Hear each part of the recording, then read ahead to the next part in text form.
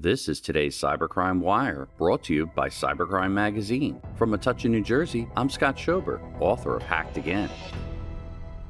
Risky Business News reports that ransomware wrecks Paraguay's largest telco. A ransomware attack has wreaked havoc inside the network of Tigo, the largest mobile operator and internet service provider in Paraguay. The incident took place last Thursday, January 4th, and impacted the telco's business branch. Around 300 servers in Tigo's data center were encrypted, according to Miguel Gaspar, director of the Paraguay Cyberseguro Foundation. At least 300 companies were impacted downstream. The companies lost phone service and files hosted on Tigo servers. Some government organizations are believed to have been impacted. The Paraguayan Army's cybersecurity team has urged public and private sector institutions to take steps to harden their networks in the incident's aftermath. The Tigo attack has been attributed by local media to a ransomware group named Black Hunt, according to Fortinet. The Black Hunt group emerged at the end of 2022 and is known to breach victims via unsecured RDP connections. Tigo has not contacted the group to negotiate a ransom.